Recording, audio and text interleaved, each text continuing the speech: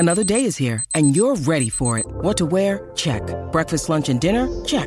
Planning for what's next and how to save for it? That's where Bank of America can help. For your financial to-dos, Bank of America has experts ready to help get you closer to your goals. Get started at one of our local financial centers or 24/7 in our mobile banking app. Find a location near you at bankofamerica.com/talktous. What would you like the power to do? Mobile banking requires downloading the app and is only available for select devices. Message and data rates may apply. Bank of America N.A., member FDIC.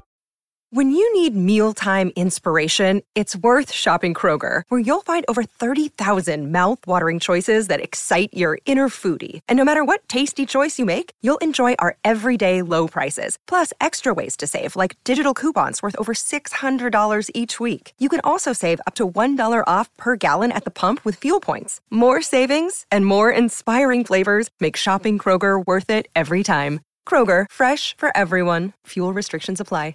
Mary redeemed a $50,000 cash prize playing Chumba Casino this year. I was only playing for fun, so winning this was a dream come true. Chumba Casino is America's #1 social casino experience. It's serious fun. With over 80 casino-style games to choose from, you too could win life-changing amounts of cash. Be like Mary. Log on to ChumbaCasino.com and give them a whirl. That's ChumbaCasino.com. No purchase necessary. Void or prohibited by law. 18+. Terms and conditions apply. See website for details. The voice in the preceding commercial was not the actual voice of a winner. Welcome to the MD's Fantasy Football Show. Now for your host, Dan Mater. And welcome back to the show, MD Nation. I'm so excited to be here today because it's beginning to look a lot like Christmas. All right, that'll be the last time you ever hear me sing the terrible Frank Sinatra impression, but I am so excited, and it feels like Christmas time because we are now officially ramping it up to 2 podcasts a week, which means the season is inching ever so close to being here for us to finally enjoy and wipe the floor with our friends and become fantasy football champions yet again by listening to this show. We are continuing with our fantasy analysis by team depth charts. In today's episode, this is part 2. We're going to be going over the Dolphins. We're going to be going over the Vikings. We're going to be going over the Falcons. And we have another great guest for this podcast today. I'm so excited about this one. I'm so happy for it. We're going to have Frank B. from the Fantasy Wire, the Purple Rain Show podcast, coming on with us at the end of today's show to help us break down the Baltimore Ravens as well. So make sure you listen all the way through this episode to hear that at the end. You're not going to want to miss it at all. And make sure for this podcast and any other podcast you check out on Radio Public, on Spotify, on iTunes, pretty much any of your favorite podcast apps. The MD Fantasy Football Show is widely available to you now. Also, check us out on our website, mdffshow.com, where you can go on there, get all of your off-season research. All the 2018 stats are on there for you already. The free agent tracker to see which ones switch teams. If you need to brush up on anything, you can go back, look at combine results, and also in just a few short weeks away now, the projections, the rankings, the downloadable draft kit, the first one of the MD's Fantasy Football Show is going to be available on the website as well. And for the first year, it will be free to you. And that's going to have all kinds of great stuff. It's going to have the schedule. It's going to have the depth charts. It's going to have the tier rankings, my general rankings, my projections. It's going to have all that stuff available for you. Everything you are going to need to be able to dominate your draft. I guarantee you that. So all that great stuff. Make sure you check us out there.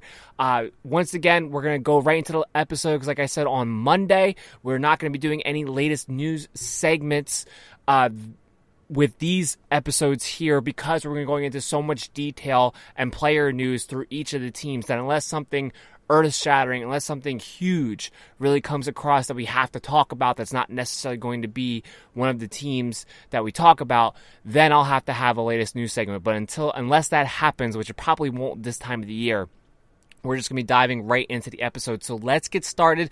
On the other side of this break, we're going to start off with the Miami Dolphins. The MD's Fantasy Football Show is proud to become the newest member of the Belly Up Sports Network.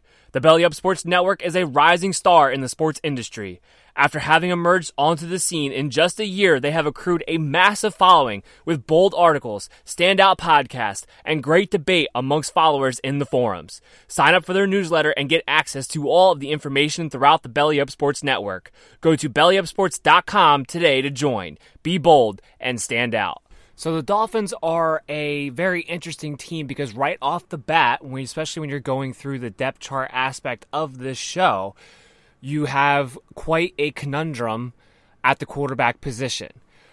All reports, everyone covering the Dolphins, everyone on the inside of the Dolphins, anyone in the national media, you name it, anyone who covers the team or covers the football sport has pretty much come out and said that Ryan Fitzpatrick has looked better in practice. And I would like to say thank you, Captain Obvious, to all of you for that piece of information. Now, look, this show does a bunch of player news update notifications, and we report what is being said inside camp to give you the best edge, the best insight that you possibly can. And if you follow at MDFF Show on Twitter and put the notifications up, you will get all those updates. So we have to tweet about this. We have to talk about this. Here's the issue I have. Of course, Ryan Fitzpatrick is going to look better in mini camps in practice. He's a veteran. He's been in the league how long? This is Josh Rosen's second year. He's coming off of a terrible rookie year from a terrible situation where I would say didn't even have a real offensive coordinator until halfway through the year in Byron Leftwich. And now he's got to switch systems on a dime, come in here, learn a new offensive system, and he's only in his second year. So I don't know what Josh Rosen was really supposed to be able to do in this situation to look better than Ryan Fitzpatrick in minicamp. The real question will come in training camp. The real question comes for the Dolphins in the future. To me, I would lean towards Josh Rosen being the starting quarterback for the Dolphins come week 1. For the simple fact that you traded a second-round pick to get him, you might be in position to take another really good up-and-coming quarterback next year. So you're in a situation where you got to see what you have out of Josh Rosen right away. There's really no reason in my mind to play Ryan Fitzpatrick in this situation. For what? You know what he is. He's a journeyman quarterback who's a stopgap guy who maybe if you're trying to make the playoffs or you're trying to be competitive this season, maybe you give him that start. If you're trying to groom a young guy, maybe you give him that start. I don't think Josh Rosen falls into the category of trying to groom him at this moment because as the Dolphins in this trade, one of the great things about the trade was that you don't owe him anything, so you're not in a position where you're committed to him for the future. So to me, it's going to have to be, I think at least, Josh Rosen being the starting quarterback for week 1 as we go forward, even if Ryan Fitzpatrick has looked better up until this point. Now, look, if training camp comes through and Ryan Fitzpatrick is leaps and bounds ahead of Josh Rosen throughout the entire training camp, then they might feel compelled to go Ryan Fitzpatrick at least for the first few games of the season until Josh Rosen gets acclimated. But Fitzpatrick, one way or another, won't be the starter throughout the entire season. Rosen will start at some point if he's not the starter week 1. So at the end of the day, though, I don't think either one of these guys are somebody you're taking out of fantasy purposes. I do think if Ryan Fitzpatrick is the starter, I do think he could have some streamability to him again. He might get some of that Fitzpatrick magic again somehow, some way, just for the simple fact that I think the Dolphins' weapons are very underrated this season. Starting off with Kenyon Drake going into the running backs here. Look, Kenyon Drake got a super raw deal with Adam Gase. You've heard me talk about it ad nauseum at this point. I would imagine if you've been listening to the show since last year, I would ream out Adam Gase every single week for not playing Kenyon Drake, for continuing to play Frank Gore for no reason. Kenyon Drake is the best playmaker on this team. He's the best offensive weapon on this team. He can catch the ball. He can run the ball. I do think he's going to get a fair shake. Now, I know what all of you are saying. Hey, Dan, you went over in your coaching changes podcast. All the Patriot coaches are coming down. Won't they do a running back by committee? look, Kalen Ballage is going to get his touches. I don't think Kenyon Drake's the guy you're going to try to run out there 20 times a game. I don't think that's going to be the game plan. But at the same time, I do think it will be Kenyon Drake's job as the primary running back because he's the catcher, because he's such a better runner than Kalen Ballage. Kalen Ballage is big. He's fast. He has no vision. He has no balance. There's nothing about him that overly impresses me other than the fact that he's an athletic phenom. That is it. That is it when it comes to Kalen Ballage. Kenyon Drake is going to get his opportunity. And even last year, when they seemingly would try to do everything in their power to not have him on the field, he would still put up production because of how big of a playmaker he was, those big chunks, those long touchdowns. He still found himself in the top 26 of running backs in fantasy football last year in full PPR leagues. So, to me, there's no doubt about it. Kenyon Drake's going to get his opportunity to shine here as well. Kalen Ballage will be backing him up, and I don't see Kalen Ballage getting any more than 6 touches a game, if that, really, at the end of the day. Backing them up, it looks like it's going to be Mark Walton if he can keep himself out of trouble, which is something that has been very difficult for him to do so far this season. And, of course, they have Myles Gaskin there. We'll see what he's able to do. He may become a contributor on special teams, which may allow him to still stay on the team further down the depth chart. When we talk about the wide receivers, we have to talk about Devontae Parker. I know, everybody's so sick of hearing people talk about Devontae Parker being a sleeper after he has been a disappointment year in and year out. But here's the thing, it's not costing you anything. Right now, in ADP-wise, whether it's standard, half point, full point PPR, does not matter. Devontae Parker is going somewhere between the 13th and the 16th rounds if being drafted at all. I'm telling you, Devontae Parker is the number 1 wide receiver of the Dolphins this year. He will actually be allowed to get on the field. Adam Gase is no longer there to spite him. He will be good. They gave him a contract extension because they want to see what they have at Devontae Parker. These are Patriot coaches. These guys have played against him twice a year. They know what Devontae Parker is. They have seen him more so than anybody besides the Dolphins organization to this point. He's going to get his opportunities. Kenny Stills is nothing but a big play or nothing type of wide receiver. That is what he is. Devontae Parker has the talent that he had when he was a first rounder to be a featured guy if he's actually thrown to like a featured guy, but he has to be peppered with targets, and I don't see why with this team he's not going to be. I don't think this defense is going to be very good at the end of the day. And so whoever's the quarterback, I think their first read is going to be Devontae Parker for those outside guys. And I think they're going to be in a lot of situations where they're going to have to play from behind and they're going to have to throw the ball quite a bit in the second half. So I love Devontae Parker here. I'm probably staying away from Kenny Stills unless it's a DFS every once in a while in a blue moon. They have a certain matchup and I want to go cheap. I might go Kenny Stills in that situation, but otherwise I'm not touching Kenny Stills. I'm not touching Albert Wilson. Albert Wilson still hasn't been able to get back on the practice field healthy yet. Yeah, the Patriot system, the slot receiver is going to be important. Albert Wilson's going to have to prove that A, he's healthy, and B, that he's truly a good wide receiver week in and week out, because we really haven't seen it. Even when he got hurt last year, even before that, he has a history of being injured. So is he even going to be on the field consistently enough for it to matter? The only wide receiver I'm looking at is Devontae Parker, and outside Devontae Parker, Kenny Drake would probably be the only other guy that I'm looking at from a drafting standpoint. Now, from a guy that I'm going to have my eye on throughout the year, even though I might not draft him, but have my eye on in waivers, would be their tight end, and Mike Gesicki. We know the Patriots like to use the tight end position. I think especially if Josh Rosen plays, he would like to be able to use the tight end position as more of a safety blanket. And Mike Gesicki is a good talent who just did not get utilized in his rookie year. I expect him to take a step up. The guy behind him is Dwayne Allen. Dwayne Allen's not going to do anything. Dwayne Allen's not going to take away any touches from him. So I do think Mike Gesicki will be a factor heading into his second season and will be looked at especially as a featured guy in the red zone.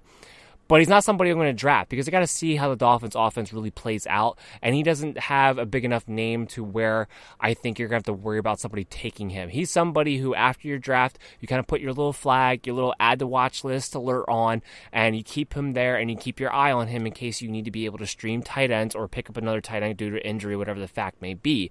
That's where his value will be. I'm not going to be drafting him, but he is somebody who I'm going to want to have my eye on throughout the season. Just so you guys are aware or reminded, Jason Sanders is the kicker, starting kicker for the Miami Dolphins. That has not changed since a season ago. And I'm not going to go too deep into the Miami Dolphins defense because my synopsis is pretty much they are not fantasy relevant and stay away. Stay very, very, very far away. All right, we're going to take another quick break right here and come back on the other side with the Atlanta Falcons. Tired of spending hours upon hours on research for your drafts but still want the excitement of having something on the line while watching the game? Well, join the Thrive Fantasy app where they have streamlined the process for you to make it easy and fun to play along. Use promo code MDFF when you sign up with a $10 deposit and receive an additional $10 for free. Again, that's promo code MDFF. The Atlanta Falcons are probably one of the really nicest teams to go through as we go through this mini-series here, the fantasy analysis by team depth charts. And the reason for that is that their depth chart is pretty much set. There's not a whole lot of guesswork to it. We know Matt Ryan is the starter. We know Devontae Freeman is the starter. We know Julio Jones is the wide receiver 1. I think we all know at this point that Calvin Ridley is going to be overtaking Mohamed Sanu as that wide receiver 2, and then Mohamed Sanu is the wide receiver 3. We all know that Austin Hooper is the starting tight end. We all know that the Atlanta defense got hurt in the worst ways possible very early on in the season last year and have a good defense. The only thing that maybe would be different than it was in the beginning of the season last year is that Tavecchio is going to be the kicker for the Atlanta Falcons. But we kind of knew that already, too, because he came in when Matt Bryant got hurt last season towards the second half, and they knew we re-signed him, and they were going to bring him on. So from a depth chart stance, this is actually one of the few teams we're going to talk about where there are no question marks as to who is going to start. Now, what's everybody's expectation? Well, look, the one thing about the Atlanta Falcons this year is that while I tend to not put too much stock into looking ahead at schedules to determine, fantasy value for certain players, because you just don't know at the end of the day. You don't know how good defenses are going to be in November, in December. There's certain matchups that look great on paper now and just won't be later on, or look like terrible matchups now. Like the Jacksonville Jaguars look like a terrible matchup for everybody involved until we got into the season and realized the defensive will broke and they didn't care anymore at that point. And all of a sudden, they were a great matchup, especially if you had a running back going against them. It's things like that we don't know. But here's what we do know about the Atlanta Falcons. They are very, very good when they get to play inside. Guess what the Atlanta Falcons get to do almost the entire year, except for 3 games? They get to play inside of a dome. Whether it's the 8 games at home, playing the Saints, playing the Vikings, they play 13 games inside this year. This team playing 13 games inside this year, that is significant in the schedule for me to give everyone a little bit of a boost up. Matt Ryan gets a little bit of a boost up. Devontae Freeman gets a little bit of a boost up. Julio Jones gets a little bit of a boost up. Everyone gets a little bit of a boost up because of this. Even the kicker situation, because I love kickers who get to kick inside for a majority of the year. That's why I've always been a big fan of dome kickers. They don't have to deal with the elements. It gives them better opportunities for longer kicks because they're not dealing with the elements. So all of those things really pan out well for anyone you're really interested in with the Atlanta Falcons. Matt Ryan should be a top 6 quarterback in fantasy football this year, given the weapons, given Dirk Koetter coming back as being the offensive coordinator. It's going to be a pass-first offense. He has extra weapons. Calvin Ridley coming back and developing in his year 2. Or he has Julio and Muhammad and Austin Hooper and Devontae Freeman, who's back and healthy. And then Devontae Freeman, we talk about him. The biggest thing I need people to remember about Devontae Freeman is that his first breakout season where he burst onto the fantasy scene as a top 10 RB1 was with Dirk Koetter. Everybody wants to make this point that Dirk Cutter's terrible for running backs and all. Look, Devontae Freeman maybe didn't have the best efficient year that season, but between his rushing, between his receiving, he was number 10 on the dot, running back 1. He was an RB1. That was under Dirk Koetter. That was under a pass-first system. That was a year that Tevin Coleman was splitting workload with Devontae Freeman. Period. So I don't want to hear Dirk Koetter is just a cancer of running backs, and therefore, even if Devontae Freeman comes back healthy, he's somehow not going to get the opportunity to be able to produce. Because it's totally false, because he has produced with Dirk Koetter. Maybe it's just because Ronald Jones wasn't that good and couldn't even get on the field. Maybe it's just because Peyton Barber is a backup running back who's starting for an NFL team. Maybe that was it. Maybe it was Doug Martin was just too injured and too much of a head case in Tampa Bay. I mean, it's not like he came into Tampa Bay and had a slew of talent at the running back position either. So that's the thing I want to keep pointing out to people. The other thing I want to keep pointing out is Ito Smith is not Tevin Coleman. Ito Smith is not going to come in and rotate every other series with Devontae Freeman. That is not going to be the case. At best, or I should say at worst, because you don't want the running back by committee, at worst, Ito Smith is every 2 series. That's at worst. I don't even see that happening. I think he's going to be a true backup. Devontae Freeman is going to be a true featured guy. Now, is he going to be a true featured guy in the sense of I think he's going to get 275 plus carries? No, I don't. I think 240 would probably be a good max for Devontae Freeman. But he's still going to be the featured guy when it comes into the red zone. He's still going to be the guy when it comes to catching the football because Ito Smith is not nearly as good as Devontae Freeman when it comes to catching the football in a pass-first offense. So all of those things, I think he could be having one of his best years receiving.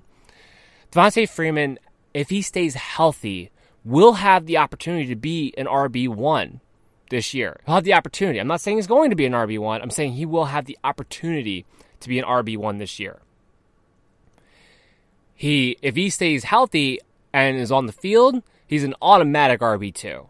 And he's going right now in that back end of the 4th round, 5th round area. You can get a solid, bona fide RB2 with RB1 upside back there. Him and Mark Ingram are 2 guys that I'm going to keep driving home through drafts unless they start to move up an ADP throughout all the platforms. I want people to know, who listen to this show, to know Mark Ingram and Devontae Freeman's name, because those are 2 guys who are going around the 5th round who are bona fide RB2s given their opportunities and their situations.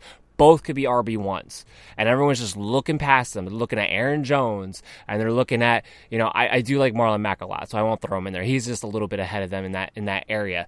But looking at Aaron Jones, they're looking at Derrick Henry, they're looking at Darius Geis in a similar area, which is just absolutely asinine to be doing so. They don't belong there. Mark Ingram and Devontae Freeman are head and shoulders above all of those guys that I just mentioned. All of them. So make sure you keep that in mind. The situation is going to be there. They are going to put up a lot of points, and good offense is vital for a running back's production, especially when it comes to scoring, especially when it comes to the fantasy points that matter. Wide receivers, we know what Julio Jones is. He's the top wide receiver 3 every year. He's going to be in the top 3.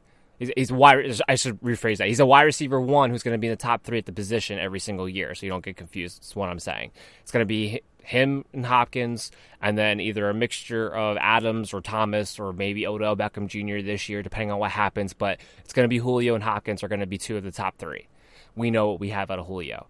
Calvin Ridley, I know a lot of people are saying about his touchdowns. His touchdowns are going to regress. Maybe to a degree. He did score quite a bit on a very efficient basis that is unlikely to repeat. But his total number of touchdowns could remain about the same because I expect his opportunities to rise from what he had a season ago. They had this weird thing where they would play him, he would have a big game, and it's like they wanted to keep Mohamed Sanu as the wide receiver 2, so they kind of like hold Calvin Ridley back a little bit from playing near as much as he should at that point. And that's not going to happen this year. Calvin Ridley is a superstar in the making, number 1. Mohamed Sanu is a good slot receiver. It's going to be natural to put him. He's a bigger body slot receiver. It's going to be easy to put him in that position. There's going to be no reason for it. Calvin Ridley is going to go. Calvin Ridley is going to take a step up. He's going to be the number 2 when they go 2 receiver sets. Calvin Ridley's going to be on the other side of Julio this season. There's not going to be any holding back. There's not going to be wait to see what he develops. There's not going to be Mohamed Sanu needs to get his touches. None of that. So Calvin Ridley right now is a good value. He's not really a sleeper type. He's going around that 8th, 9th, 10th round. I think he is a guy who will give you some wide receiver 2 production. He'll have some weeks where he's a wide receiver 3 because Julio's going to be having a big week and stuff like that.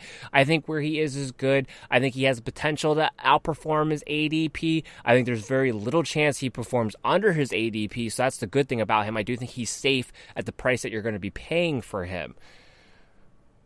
But he's definitely going to be a guy that I think is going to have an opportunity to get double-digit touchdowns, especially if Julio struggles to get into the end zone on a consistent basis again this year. Although I will point out the last time Dirk Cutter was with the Falcons and the offensive coordinator, Julio had his better years as a touchdown producer. So we'll keep that in mind as well. That's the great thing about this offense. It's one of the few coaching changes where it doesn't matter because all these guys were there when he was the offensive coordinator outside of Calvin Ridley. All of them. Austin Hooper is the guy I expect to take a step down, along with Mohamed Sanu. I don't think there's anybody drafting Mohamed Sanu. He is a guy, because he's on such a good offense and because he's going to be probably in the slot role in full PPR leagues, he's probably going to have opportunities to be a streamer here and there in those leagues, in those situations. I don't think you touch him in a standard league, half point to some degree as well. But he's not somebody who I'm going to be drafting. If you want to keep your eye on him in the waiver wire, that's what I would do. Austin Hooper is going to take a step down. First of all, Austin Hooper is not really that talented, and he's incredibly touchdown dependent in my mind. And the better Calvin Ridley plays, the more utilized Devontae Freeman is in the passing game, the more just cuts into Austin Hooper's potential at the end of the day. So that's Austin Hooper. I don't expect him to be a top 10 tight end. Will he have streamability? Yeah, because he's going to have a stretch of games where they're going to have some good matchups at home or in a dome otherwise, where they're going to have some teams that are going to have some bad plays against the tight end. So he might be able to get you a touchdown because in this league, if you don't get the top 3 tight ends, you're just looking for somebody who might give you an opportunity for a touchdown. I don't think you're going to be able to tell with any accuracy when those games are going to come with Austin Hooper. I don't think they'll be as frequent as they were a year ago, given the weapons, given the surge, given Dirk Cutter. Yes, they use O.J. Howard. Yes, they use Cameron Brate, but his offense doesn't. Let's say it doesn't amplify the tight end. It doesn't not utilize the tight end, but it doesn't amplify the tight end. Let's put it that way. And because Austin Hooper to me could arguably be the 4th or 5th best pass catcher on the team, I just don't see him having the same efficiency, especially in the red zone come next season. Falcons defense is going to be really good, guys. Everyone keeps sleeping on them. They seem to be a bottom feeder defense who's not even getting drafted in a lot of leagues.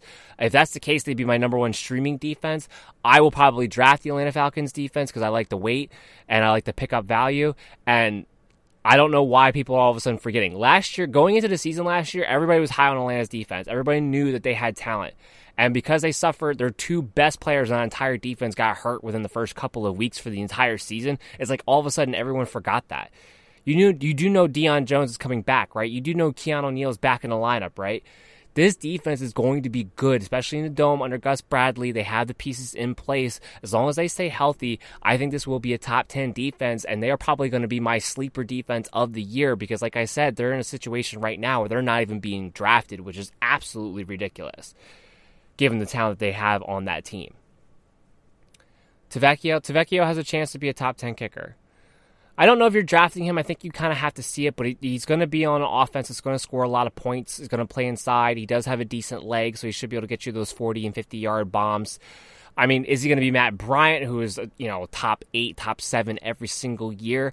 I don't know. Matt Bryant was a special kicker, especially from a 50-yard range. Tavecchio, I'm going to have to see it. We really haven't seen enough of him in those situations to really know if he's going to be a consistent producer when he's put in that situation. But he's going to be on offense that scores a lot of points. So I'm fine with you drafting him.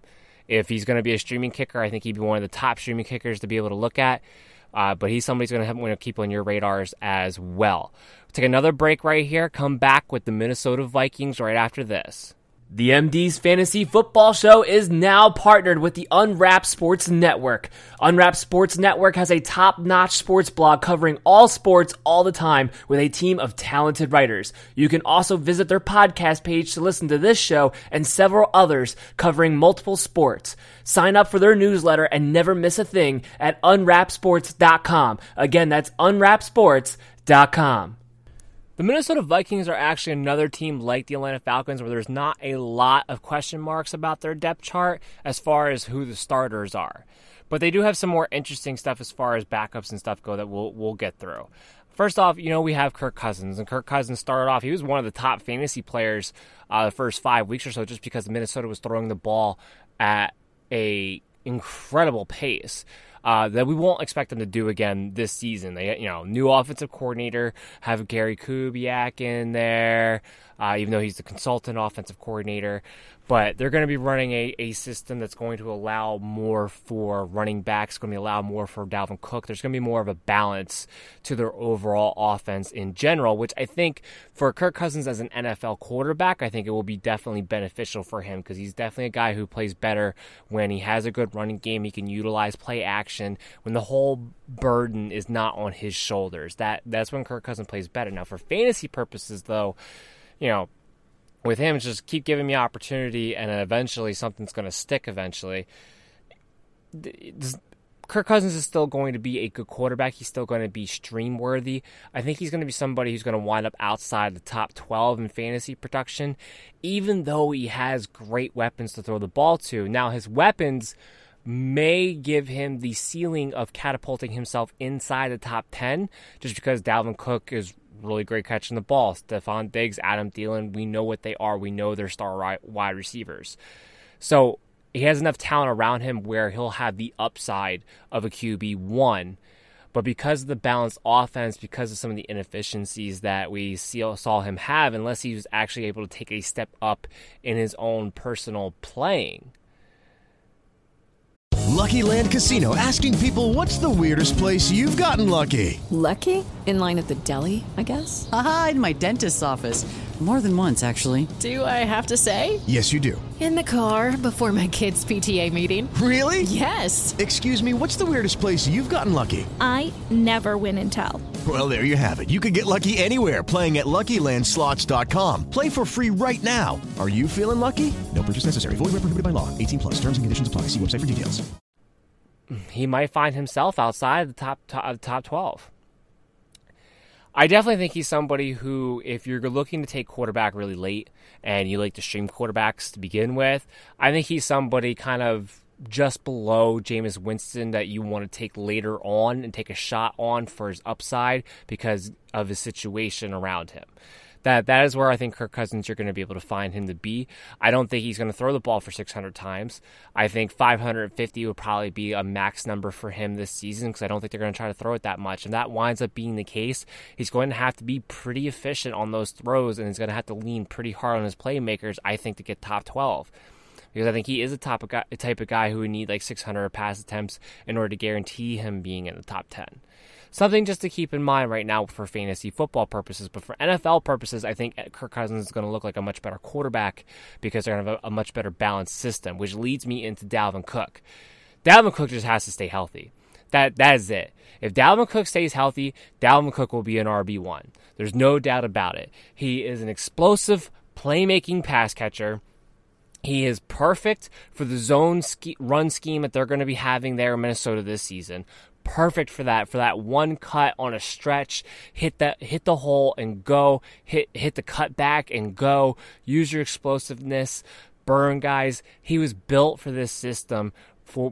He was built to be a faster Arian Foster, and that's what they're going to try to use him as. But like Arian Foster, it's going to be a question of, can you stay healthy? That's what's going to boil down to when it comes to Dalvin Cook. And look, they're in a situation where it's not like years previous where it's like, okay, well, we know Latavius Murray's going to try to get some work to keep Dalvin Cook fresh. I don't know. I mean, maybe the rookie Madison, who I do think will be the number 2 string on that team, maybe he has a bigger role than I'm kind of expecting. But at the end of the day, I don't think they have anybody on here who's going to be in a quote-unquote share workload, or a consistent share workload, or a consistent kind of committee in any capacity. Dalvin Cook pretty much has the role to himself. It's kind of like the Leonard Fournette situation where you look at the rest of the roster and they go, they didn't really add anybody who threatens to steal touches from you in any particular situation. So this looks like your job. All you have to do is stay on the field, and you should have tremendous fantasy production.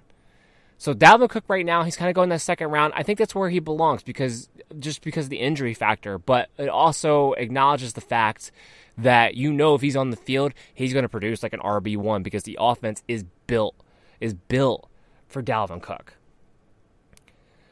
Wide receiver wise, backing him up, of course, I talked about Madison. Mike Boone's still there. Rock Thomas is still there. We'll see if those guys wind up being on the bubble, but there's just I'm not a big fan of the Madison kid. I don't think he's somebody who's going to come in and steal goal line work from Dalvin Cook. I know some people kind of pointed that, thinking that he might steal that Latavius Murray role. I don't think that's going to be the case, especially early on in the season. I don't think he's going to play that much. So that's why I think it will be Dalvin Cook's really his job, and they might just spell him once in a while with someone. Wide receiver-wise, we know what you got. You got Adam Thielen, you got Stephon Diggs. There's not even a third receiver to really even care about when it comes to the Minnesota Vikings. Part of the reason why I think they decided they were going to extend Kyle Rudolph and draft Irv Smith, because I think this is a team that's looking at it like, you know what? We might just go 2 tight end sets and have Irv Smith split off, and he'll be our quote-unquote third receiver who we interchange and have him split off from the line of scrimmage once in a while and bring Stephon Diggs into the slot. Because Laquan Treadwell, at this point, I'd be surprised if he even made the roster. But then you have Chad Beebe, who would be the slot receiver or the third receiver in aspects, if Laquan Treadwell does get cut. It doesn't matter. None of these guys have fantasy value. Neither one of them. Stephon Diggs, Adam Thielen. I still expect them to be interchangeable as far as who plays the slot, who plays the outside. I expect them to both switch around, move around quite a bit on the pre-snap. We'll see what happens as far as motion and stuff goes. Although this is a system that does actually have some motion, I think that would be nice. Motion outside of Stephon Diggs coming in for a jet sweep. Let's point that out, because can we have motion other than when he's coming in for a jet sweep? Because it's getting really predictable at this point. How about just move guys around and get a different matchup? Because with Adam Thielen and Stephon Diggs being so interchangeable, I would do that all the time to see, A, I can discover what coverages we're in, and B, get them a different mismatch. But Adam Thielen and Stephon Diggs will do their thing. They are star wide receivers. They are low-end wide receiver ones that will be consistently high-end wide receiver 2s for you. That is what they are. I don't expect that to change with this offense at all. They're gonna have a lot of good play action, which is gonna benefit both of them. As far as the tight end situation goes, I'm not drafting Kyle Rudolph. I've never been a big Kyle Rudolph fan. I've always thought he was overrated as far as what he brings to the table as far as a pass catcher goes. It did confuse me a little bit at first as to why he got the contract extension that he did after they spent a second-round pick on Irv Smith. But the more I thought about it, the more I came to the conclusion, like I just talked about. I don't think they're going to play with the receiver that often. I think they're going to play 2 tight end sets. Irv Smith, you're not going to draft him. Noah Fant, I think, is the only rookie tight end that I feel comfortable drafting. That includes TJ Hockenson, because I got to see it. I got to see what the hell Detroit's even going to do before I put TJ Hockenson down as a rookie tight end that I'm willing to draft this season. Noah Fant's the only one I'm comfortable with. Irv Smith, though, I do have my eyes on him in the waiver wire. He is somebody who I'm going to add to my watch list as soon as the draft is over, especially if I'm streaming tight ends, because if they do use 2 tight end sets quite a bit and they split and they use him as the pass catcher and Kyle Rudolph as the primary blocker and have him split off, I like Irv Smith in this offense with Stephon Diggs and Adam Thielen and Dalvin Cook. They get in the red zone, teams are going to forget about him. Kirk Cousins does like to throw to the tight end, guys, and it's not just because he had Jordan Reed. He generally likes to throw it to the tight end if he has the opportunity to do so, if he can work off a play action.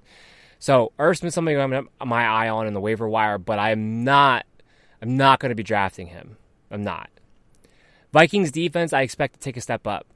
They underachieved last season. A lot of crap going on with Everton Griffin. He's back now, presumably mentally ready to go. So I'm going to go with the Vikings are going to have a bounce back. We know Xavier Rhodes is really good. We know we had a down season last year. Mike Hughes is back. We didn't get to see him in action, but I'm telling you right now, Mike Hughes is a shutdown corner in the making. He has all the talent in the world, and be on the other side of Xavier Rhodes in that defense, he'll be great. They kept Anthony Barr. In general, that talent did not play up to snuff last year. I expect them to get back to being the talented Vikings defense that we all knew and loved going into last season. This is pretty much, for the most part, the same defense intact. It just didn't play as well. I expect that to change. The Vikings are definitely a top 5 defense in my mind for fantasy football purposes that you're gonna want to have, that you're gonna want to draft when they start doing the defensive run in your leagues, for sure. Dan Bailey, I love him. I know he had a couple of bad misses last year. He seemed like he was more inconsistent than he normally was. I think it was, just not having been on a team during off season and, practicing and warming up that way and joining the Vikings kind of almost midway through the season by the time he joined the Vikings. He's still in the Dome with Minnesota. You know how I feel about Dome kickers. Just talked about it with the Falcons. It's going to be an offense I do think is going to score a healthy amount. Probably not on the Falcons level, but they'll score a healthy amount. They're going to be in the top end of the offenses for the year. They're going to probably push to be a top 10 offense in total, I believe, especially if Cook can stay healthy. So they're going to score quite a bit. I do like Dan Bailey as a kicker one, as you would say, in a 10 and 12 team league. He is somebody who I would definitely draft when it comes time to draft those kickers later on. Next up, after the break, I have a great guest coming on the show to break down everything about the Baltimore Ravens that we will need to know. Very excited about this guest. We're going to take a quick break, come back, and we'll have Frank B. of the Purple Rain Show on the other side. The MD's Fantasy Football Show is proud to become a new member of Overtime Heroics. Overtime Heroics is a fantastic sports media platform for sports fans all around the world to come and participate in their extensive forums. And now with the merger of the Land Sports Network, the website will soon have great content available, from extremely well-written articles to entertaining and informative podcasts from all sports for you to enjoy.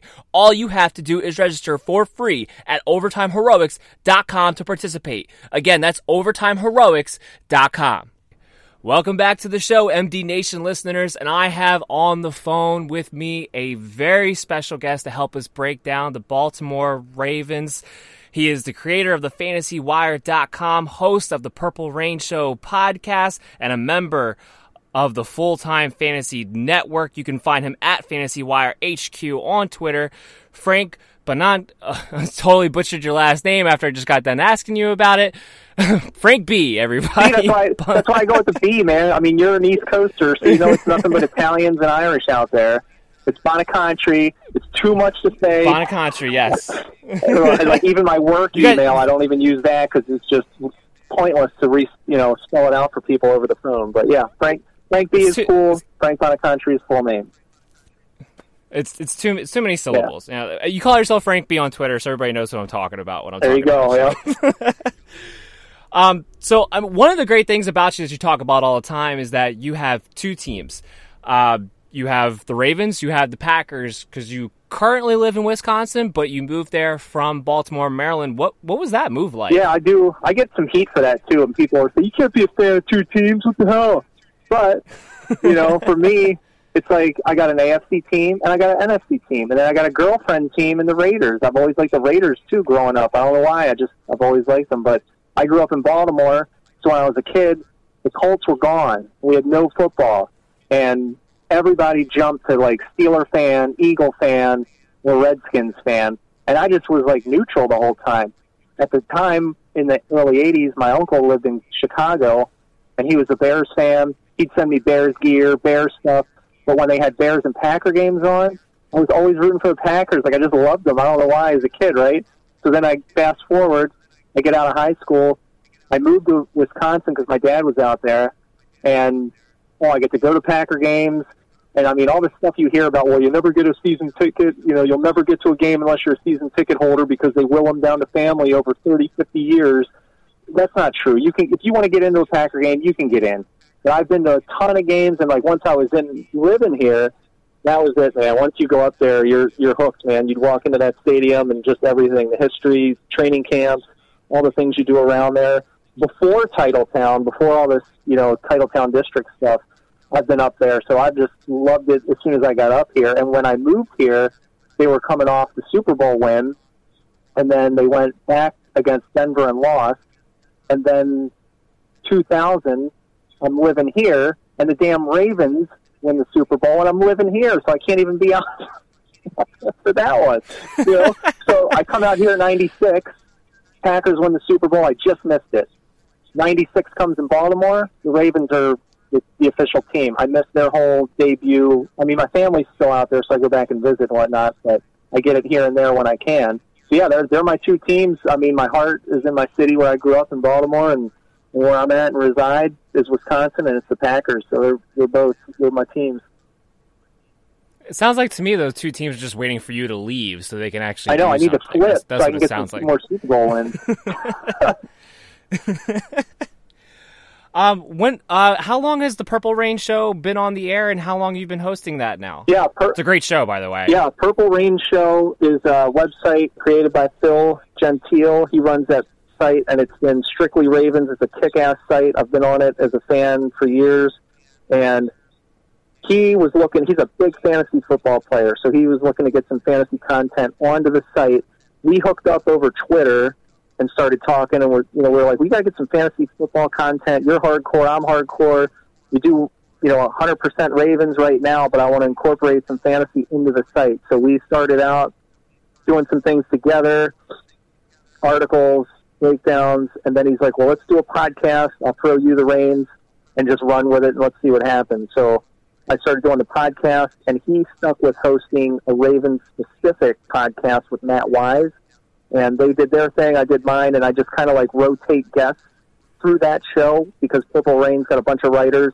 Everybody's got a different style, take. So I like to rotate the whole crew through the podcast because then at least each week you get somebody different, somebody new, different perspectives, different takes, and everybody gets a chance to shine. So it's pretty fun, and it's pretty much at ease. It's pretty casual. Whoever feels like jumping on with me jumps on. Sometimes I host it solo. Whatever the case it is for that week, that's what we do. So we keep it real light. It's not hardcore. We're hardcore players, but we're not going to, be like a podcast where we're just trying to imitate another podcast. We just keep it loose and fun, have some conversation, funny stuff, sound drops, and go from there, Yeah, man, that sounds like a great setup you guys have over there. Great chemistry at the workplace to be able to do stuff like that. So that's always a plus, and it comes through in your show as well. I've been spending the last week, once I knew I was going to have you come on, listening to it, and I loved some of your takes you had on auction leagues and just like what you should do, basic fundamental strategy wise when you're looking at fantasy football. Don't drink and draft, all that good stuff. Yeah, it's definitely solid advice. Definitely a listen if you're new to fantasy football. You're looking for what's the do's and don'ts, what's the fundamentals. Definitely check out Frank B on the Purple Rain Show. He had a lot of great episodes pertaining to those things. But let's get to what the listeners all want to hear about, and that is the Baltimore Ravens. I want to break down the Ravens, and of course, the number one thing you talk about when you talk about the Baltimore Ravens is how improved can Lamar Jackson be this season, do you think? Yeah, he to me is the most polarizing player on that team. And to me, I have sat, like I said, from 96 to now, all those quarterbacks that have run through the door, obviously Flacco, say what you want, he's been the best. He brought a Super Bowl to Baltimore. He got paid, and then he stopped. But before that, we suffered Kyle Bowler. We suffered Stoney Case. We had Testaverde for a while. He wasn't awful, but still. Lamar Jackson, in 1 year, it's like people either love him or hate him. And it's like, why are you loving or hating this guy on one season? One season. What did you say, think of Aaron Rodgers in his first season. He kind of sucked. He wasn't that great. Hurt his shoulder. Well, it's the same. You can't make an assumption on one season as a snapshot, but I think for his improvement this year, he's got Greg Roman in there with a whole new scheme, whole new offense over Marty Morningwig. I think his potential, his ceiling is ultimately high. Everybody knows that. But he's going to make a step forward, I think. He's not going to go backwards. He's got a solid baseline analytically from college, and he can give you 5 awesome throws in a game and then turn around and give you 5 bonehead throws where you're like, what the hell is he doing? Those are coachable. He's got a full season, half a season, I guess I should say, a tape on himself. He's going to break himself down. They're going to coach him up. He's going to do some things and learn. And in Greg Roman's offense, he doesn't have to win the games. I don't think he's going to be ready to win games on his own yet. But in that offense, you got to run the ball first. They've been a top 10 rushing offense anywhere Greg Roman's gone. So he's not going to be asked to do much, but he's got to be efficient. And I think that's where his next step is going to come, whether it's short passes, mid passes, like West Coast style offense. That's where he's got to make the improvement. I can see him making it. I don't think he's going to turn into Mahomes or Rodgers. I'm not saying that. it's a little, too much to expect. But for the next step in a small, yeah, he can do that. Why not?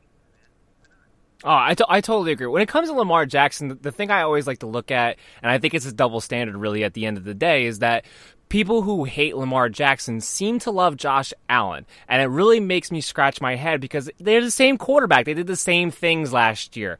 Run first guys, could hit you on a couple of throws, but wildly inaccurate for the most part. And the thing that I like about Lamar Jackson a hell of a lot more than I like about Josh Allen is Josh Allen was inaccurate his entire collegiate career. Lamar Jackson played in a pro-style type of system in Louisville. His biggest issue to me was that he was not allowed to get in the rhythm because they were trying to run him so much. There was a lot of times where he was flat-footed trying to throw the ball deep. He does have the arm strength to put a nice deep ball down on the field. He just has to get back to getting back in rhythm and being a quarterback first rather than a running back first. As I'm going through projections, as I'm going through rankings, I prorated Lamar Jackson out last season. He would have ran the ball 272 times had he started all 16 games just based on the average that he was putting out there for the 7 games that he started. So I totally agree with you. There's nothing but improvement going to come for his passing ability as he actually focuses in on that. And I'm glad you brought up Greg Roman. Greg Roman had Colin Kaepernick. He had Tyrod Taylor. Yeah. He's used to having these scrambling quarterbacks who he's able to put in position to win and not have to have them overdo it and be comfortable within the system that they are doing. So I totally agree with you there. I do expect him to take a step up as well. The only one of the ways he's going to be able to take a step up is we have to see which one of these rookie wide receivers are going to come to play because they're going to get quite a bit of playing time. I mean, with the injury of Marquise Brown, it makes it kind of interesting. Who do you think is going to have more targets at the end of the day, Miles Boykin or Marquise Brown? I think it's ultimately going to be Brown. I think Brown will come on strong like the second quarter of the season or even like a late surge. Ultimately, I think it falls on Brown. He's the top pick. But the Ravens drafted Miles Boykin for a purpose. They traded up 9 spots to grab him, so they've got some kind of role and vision for him, and it's got to be red zone looks, chain movers. He's 6'3", 220. He's got a nose for the end zone. He's at Notre Dame. He broke Will Fuller's record over 6 consecutive games with a TD, so I think he will have a role to play. But right now, in the immediate this season coming up, I think it's going to be Brown number 1 because with that Roman offense, they're going to run the ball down your throat. We know that. But I think it's more of a West Coast chain-moving offense as far as the pass goes with play action, getting the deep bombs. And nobody separates like Brown. As long as he's healthy, nobody can separate like him. I'm thinking like Steve Smith. I said this on another podcast. Like when Steve Smith was there, he's a little guy. And, man, he would get behind DBs on the scramble. He's out. Or, you can stiff-arm a guy. I think it's almost like that to a degree where Brown's going to get, the one-on-one yak yardage. He can get behind. When the defenses come down to stack the box against the run, Brown should go off on the deep play action, or even one-on-one. So that's where I'm thinking he separates himself early out of the gate. No, I agree. I don't see why, as long as he's healthy and ready to go week 1, which it seems like he's supposed to be, I don't see why he would have a different role than John Brown had in the offense when Lamar took over last year, which was to be that big play threat and to be that main receiver, and the rest really goes to the tight ends and the running backs. Me personally, I like your Steve Smith comparison. I usually compare him more to a Deshaun Jackson just because of this skinny body type. I can agree with that. The same concept, though. He's going to get separation. He's going to beat defenders deep. He's so fast. And the thing I like about Marquise Brown, even a little bit more so than I liked about Deshaun Jackson, I was a huge Deshaun Jackson fan when he first came out, is I think Brown has a lot more nuance to his route running capabilities, which is why I'm so excited about what his future may hold. But for this season, for fantasy purposes, I do think it will be Marquise Brown at the end of the day. I'm curious to see what Miles Boykin's his production is going to be for the red zone, because he is a bigger guy, like you said. So it's going to be kind of curious to see, or is it just going to be a tight end situation when they get in there, because that's what Greg Roman and the offense, and frankly what their personnel is built to do. Which leads us into our next question: what do you think the realistic expectation for Mark Andrews and Hayden Hurst might be this season? Yeah, I've been saying it for a while. I think the tight end group is going to be the TEBC tight end by committee, and it's going to shake down with Andrews, Boyle, and Hurst. I think Boyle and Hurst could be interchangeable, but Andrews, I mean, we all know rookies don't make a splash their first year. Well, Andrews did. And he, out of all the receivers, everybody on the team, developed the most chemistry with Lamar Jackson. I think that's his go-to guy. And they re-signed Boyle, Nick Boyle. He's not asked to go downfield to catch a lot of passes, maybe some red zone looks, but he's in there to block and run. So we know his role. And Hurst, his top pick, was from the other year, was hurt with his foot injury, ankle injury. So he's not, I mean, he ain't going anywhere, but he's your camp battle to watch. Is he going to be the number 2, or is it going to be Boyle? The number of looks that Greg Roman's going to run out there, you could see, a double tight end set with maybe Andrews Boyle, maybe another offensive lineman takes up a tight end spot. It's just so many interchangeable pieces. He's more innovative than Morningwig ever was. So the tight end group. Yeah, totally agree. Yeah, the tight end group as a whole, I think it's just going to be whoever the hot hand is between Andrews and Hurst, maybe. I could see that. But Andrews is definitely your pass catcher. And Hurst, we just don't know yet. He's getting bigger in the offseason. He should be about 265 for the season. Hopefully, that's going to make him physically harder to stop for opponents, and hopefully stay healthy, protect his foot, because he had screws in it last year, and he was up and down. His rookie season was just frustrating, up and down with stuff. So we'll have to see how he emerges this season. And he's the older head in that group, so he ought to come up pretty quick, I'd hope, fully healthy and a full off season into the program. Yeah, he really doesn't have much time to waste. He was 25 already when he was drafted, 26. Yeah, so he's got to get rolling. Right, exactly, to begin with. And they drafted him because he was supposed to be able to do a little bit of everything. He's supposed to be able to block. He's supposed to be able to catch. Mark Andrews, by far, to me, is definitely the best athlete of that group. And I would think would be the number 1 pass catcher at the end of the day, because he's going to be the one guy who I think you feel like you can split out and kind of use him in that role a little bit. As a 49ers fan, I know Greg Roman, we use 3 tight end sets a lot of times when we had Colin Kaepernick. I wouldn't be surprised if he does that quite a bit as well, especially with how much they want to run the ball anyway. And to your point, Nick Boyle really being there more as a blocker. Them re-signing Nick Boyle, to me, I thought really hurt Hurst's value, because that was kind of going to be his, I thought would be his role, where he would be the guy where they did 2 tight end sets, and him and Andrews would both be on the field, but because he could block is why he would be out there on more snaps. And if that's not going to be the case, which I don't think is going to be, you don't pay Nick Boyle a 3-year contract to have him sit the bench. So I do think it's going to be quite interesting as to what his value is going to be. And I think in a way that could actually propel Andrews, because if they're too busy trying to see who gets to start because of who's going to be the blocker, that just means Andrews is getting left out on an island to go ahead and be the pass catcher 24/7. Not 24. Hurst will get mixed in a little bit there, but definitely the main one.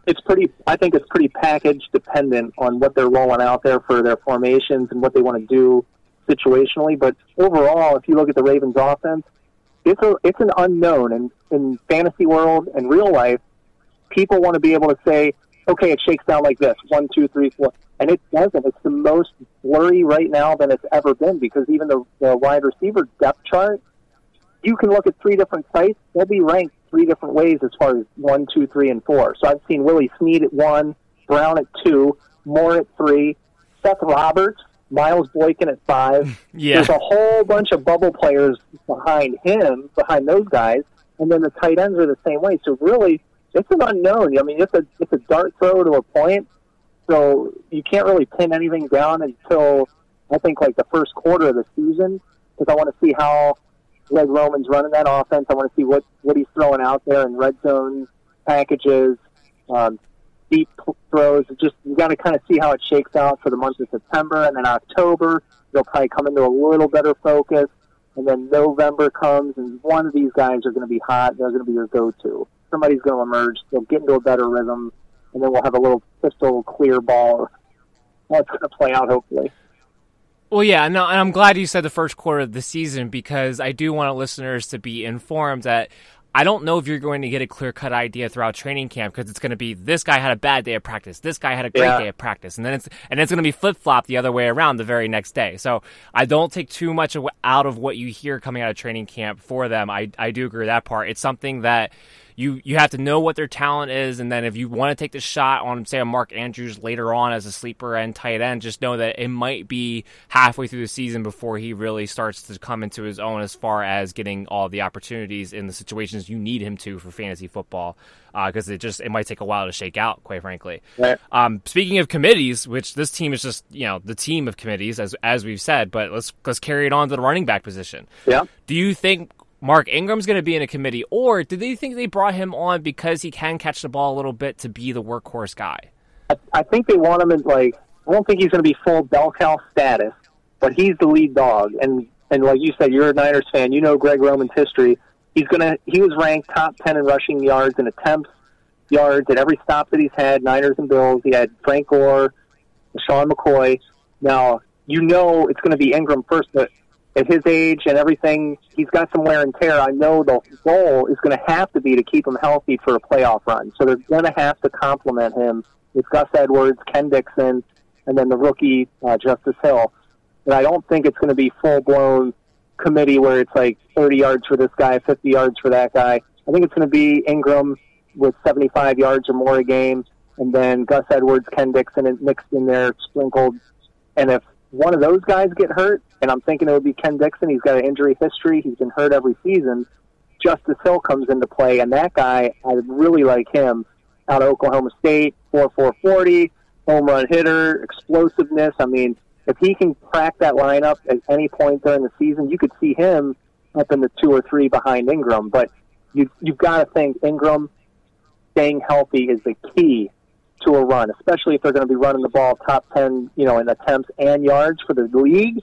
They got to keep him healthy. So I assume there's going to be some rotation, but I don't think it's going to be an awful or dreaded running back by committee. Hopefully. I don't believe so either. Usually in years past hasn't been Greg Roman style. He'll use a second running back, but is not normally in a full-blown committee sense. Yeah. I do love the Justice Hill kid quite a bit myself. Me personally, I'm not the insider, you are, which is why you're on the show, but just as an outsider, I personally think that Ken Dixon might not make this roster because I think Justice Hill could be ready to take over at least third down, passing down type of work right away. And if he can do that, they might just say, see you to Ken Dixon. That's just my thought. Yeah, he is a bubble guy, and when the cuts come down and they're splitting hairs on roster spots, absolutely. You've got to think that injury history, his availability comes into play versus, a rookie that you just drafted. I think it a steal this year in the draft. I'm surprised he didn't go higher. But he fits what they want to do really good. I think that's definitely a shot. The wide receivers, the way they group out, there's going to be a lot of cuts there. I think maybe he gets in, he'll make the team. We'll see. This could be his last, hurrah though for the team. No, I agree with that for sure. So last Ravens question for you, and it's a question that it doesn't get spent a lot of time on, but it can be important. That's when we're talking about defenses and special teams. And the Ravens were the number 1 last year, they were number 2 last year behind Chicago for fantasy purposes. Do you think they can return to, say, being a top 5 fantasy defense of this play, given the losses of Terrell Suggs, C.J. Mosley? Is the addition of Earl Thomas enough to keep them there? Yeah, I do. And I know I'm going to get heat for this, and I don't care, but I don't think they fall off as much as people are saying because they're getting left for dead out there as far as defensive, fantasy-wise and real-life-wise. But this is the second full season in Wink Martindale's defense. He was the linebackers coach from 2012 to 17, so it's taking his shape in this second season. 5 of the 11 guys that played the most snaps on the defense before, they're lining up on other teams. We know this. Eric Weddle, Rams, C.J. Mosley, Jets, Zadarius Smith, Packers, so I get to keep seeing him at least. Terrell Suggs, Cardinals. But the Ravens still have the number 2, 4, 6, 8, 9, and 10 highest-ranked guys in terms of snaps played on defense, even behind them. So it really doesn't change that much. You've got Michael Pierce on the D-line that's going to spot in because Brett Urban's out. Defensive line, Brandon Williams is already there. The 2 linebackers that step up the most in place of Mosley and Smith are going to be Patrick Owasu and Kenny Young. And those 2 guys, even Matt Judon, all 3 of those guys in Dean Pease's defense didn't do anything. They were just guys. But if you noticed last season, when Martindale was really pulling the defense and getting this turned around, they shined. They had crazy seasons. Like, well, these are the guys we were looking for. Where have they been? And now they're here. So I think if they can keep playing and build off of that momentum, I think they'll be all right. They're faster. They're younger. The biggest two question marks of guys that I don't think would make it on linebacker would be Tim Williams, Tyus Bowser. Those are your bubble guys. But they also don't, and I haven't heard any talk about this at all, hardly at all. Shane Ray and Pernell McPhee are re-signed to the Ravens. McPhee comes back. Ray was signed as a free agent. I know they're hurt. I know they're not, big household names. But those were two high picks. Shane Ray was for the Broncos. And absolutely. If they can stay healthy or just kind of get back to what they do best, even if it's a situational, third down pass rush role, whatever it is, that's a plus. That's depth. Jalen Ferguson was the Ravens rookie, and his NCAA record broke Terrell Suggs. So he's got an opportunity. And then on safety, Earl Thomas, we all know and love Earl Thomas. He's definitely a fan favorite. Eric Weddle departs, and I love Eric Weddle, man, huge fan. But if you watch a lot of his games, he was like, I guess if you could say Peyton Manning or Brett Favre in the later years, where they would just walk up to the line, and they know what the defense is. It doesn't even matter what you try to disguise. They could audible out of that and beat you, right? Weddle was the same way. Well, Weddle would take bad angles or a poor tackle and then give up plays in the end zone or barely miss an interception. So I think Thomas is your equalizer and an upgrade over Weddle based on his speed. He can do just as many things, if not more, better. The corners kind of stay intact. Jimmy Smith, Marlon Humphrey, Tavon Young. I don't think they fall off that much. I really don't. I mean, I agree. I totally 1,000% agree with you. I've been driving home the bandwagon on the Ravens. I don't understand why they've been dropping as far as they have, especially in fantasy drafts. Everyone wants to keep pumping up Chicago. I think Chicago is going to take a hit with Vic Fangio leaving and going to Denver. I think the Ravens have a legitimate shot to be a top 3, if not a number 1 fantasy play defense this year, because I think a lot of people are underestimating just how good they still are. And I was so happy you brought up the Shane Ray and McPhee reference there, because look, the Ravens have never had big name pass rushers outside of Terrell Suggs. They get production out of guys, they develop guys, and I do think they'll both be very effective for the Ravens as well. That's going to close down the interview. McPhee is a wink guy. He knows this guy. Oh yeah. He didn't do anything in the Chicago, but he comes back to Baltimore and they go, we know what you can do. We know what you're about. So I think those two guys, they're like kind of undervalued pickups. And if there's any weakness, well, the question mark's linebacker, but look at your pass rush on your line with Pierce, Williams.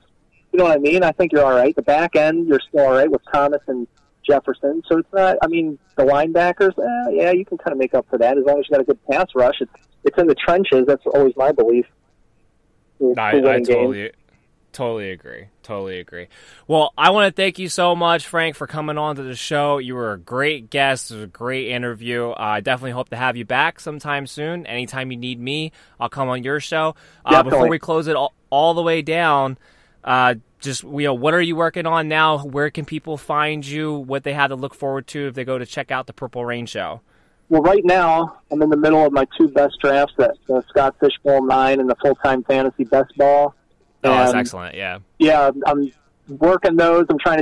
I like doing different strategies every league that I'm in. I just like trying different things. I never want to get pigeonholed into the same thought and have the same team across 5 leagues, so I'm always changing it up.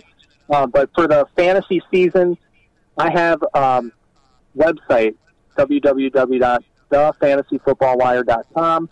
I'm going to try a new item on there. I'm going to tease it a little bit. It's still going to be top secret. Hopefully I can get that out week 2 if it comes together the way I want it to be. Otherwise, on Twitter, at FantasyWireHQ, and then PurpleRainShow.com is the website for Raven-specific content. And then through Twitter, we're always putting out articles that we posted on the Purple Rain Show website. So those are, including the podcast, Spreaker, SoundCloud. You can find us. We're on pretty much everything. And then during the season, the Purple Rain Fantasy Show will be on weekly, like we were discussing at the top of your show here. Every week, different guests. So definitely tune into that. We keep it simple. We cover the basics. and then just have some fun with it along the way. So that sounds awesome. Thank you so much. You can find him at Fantasy Wire HQ on Twitter. Make sure you follow along. Frank B is a great listen, a great follow for all of your fantasy football informational needs. Thank you again for coming on the show. Anytime. All right, that's going to do it for today's show. I hope you guys all enjoyed it. I think it was a lot of great content for you in this one. We will be back on Monday, and I'm going to have another very special guest for you on Monday as well. So make sure you stay tuned at MDFF Show on Facebook and at MDFF Show on Twitter to know who that's going to be as we lead up into it and when that exactly on Monday that show will become available. Also keep up to date with Twitter for the player update news, notifications. You can find this show on Radio Public, iTunes, Spotify, Stitcher, Google Play, anywhere your favorite podcast app is. The MD's Fantasy Football Show is widely available to you. Make sure you also check out the website for all of your off-season research and episodes there as well, mdffshow.com. Also find us on any one of our networks, OvertimeHeroics.com, UnwrapSports.com, or BellyUpSports.com. Man, the MD's Fantasy Football Show is getting everywhere right now for you because of the listeners to help you win a championship. I will see you guys on Monday.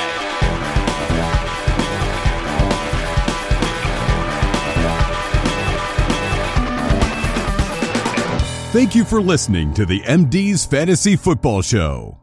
Lucky Land Casino, asking people, what's the weirdest place you've gotten lucky? Lucky? In line at the deli, I guess? Aha, in my dentist's office. More than once, actually. Do I have to say? Yes, you do. In the car before my kids' PTA meeting. Really? Yes. Excuse me, what's the weirdest place you've gotten lucky? I never win and tell. Well, there you have it. You can get lucky anywhere, playing at LuckyLandSlots.com. Play for free right now. Are you feeling lucky? No purchase necessary. Void where prohibited by law. 18+. Terms and conditions apply. See website for details.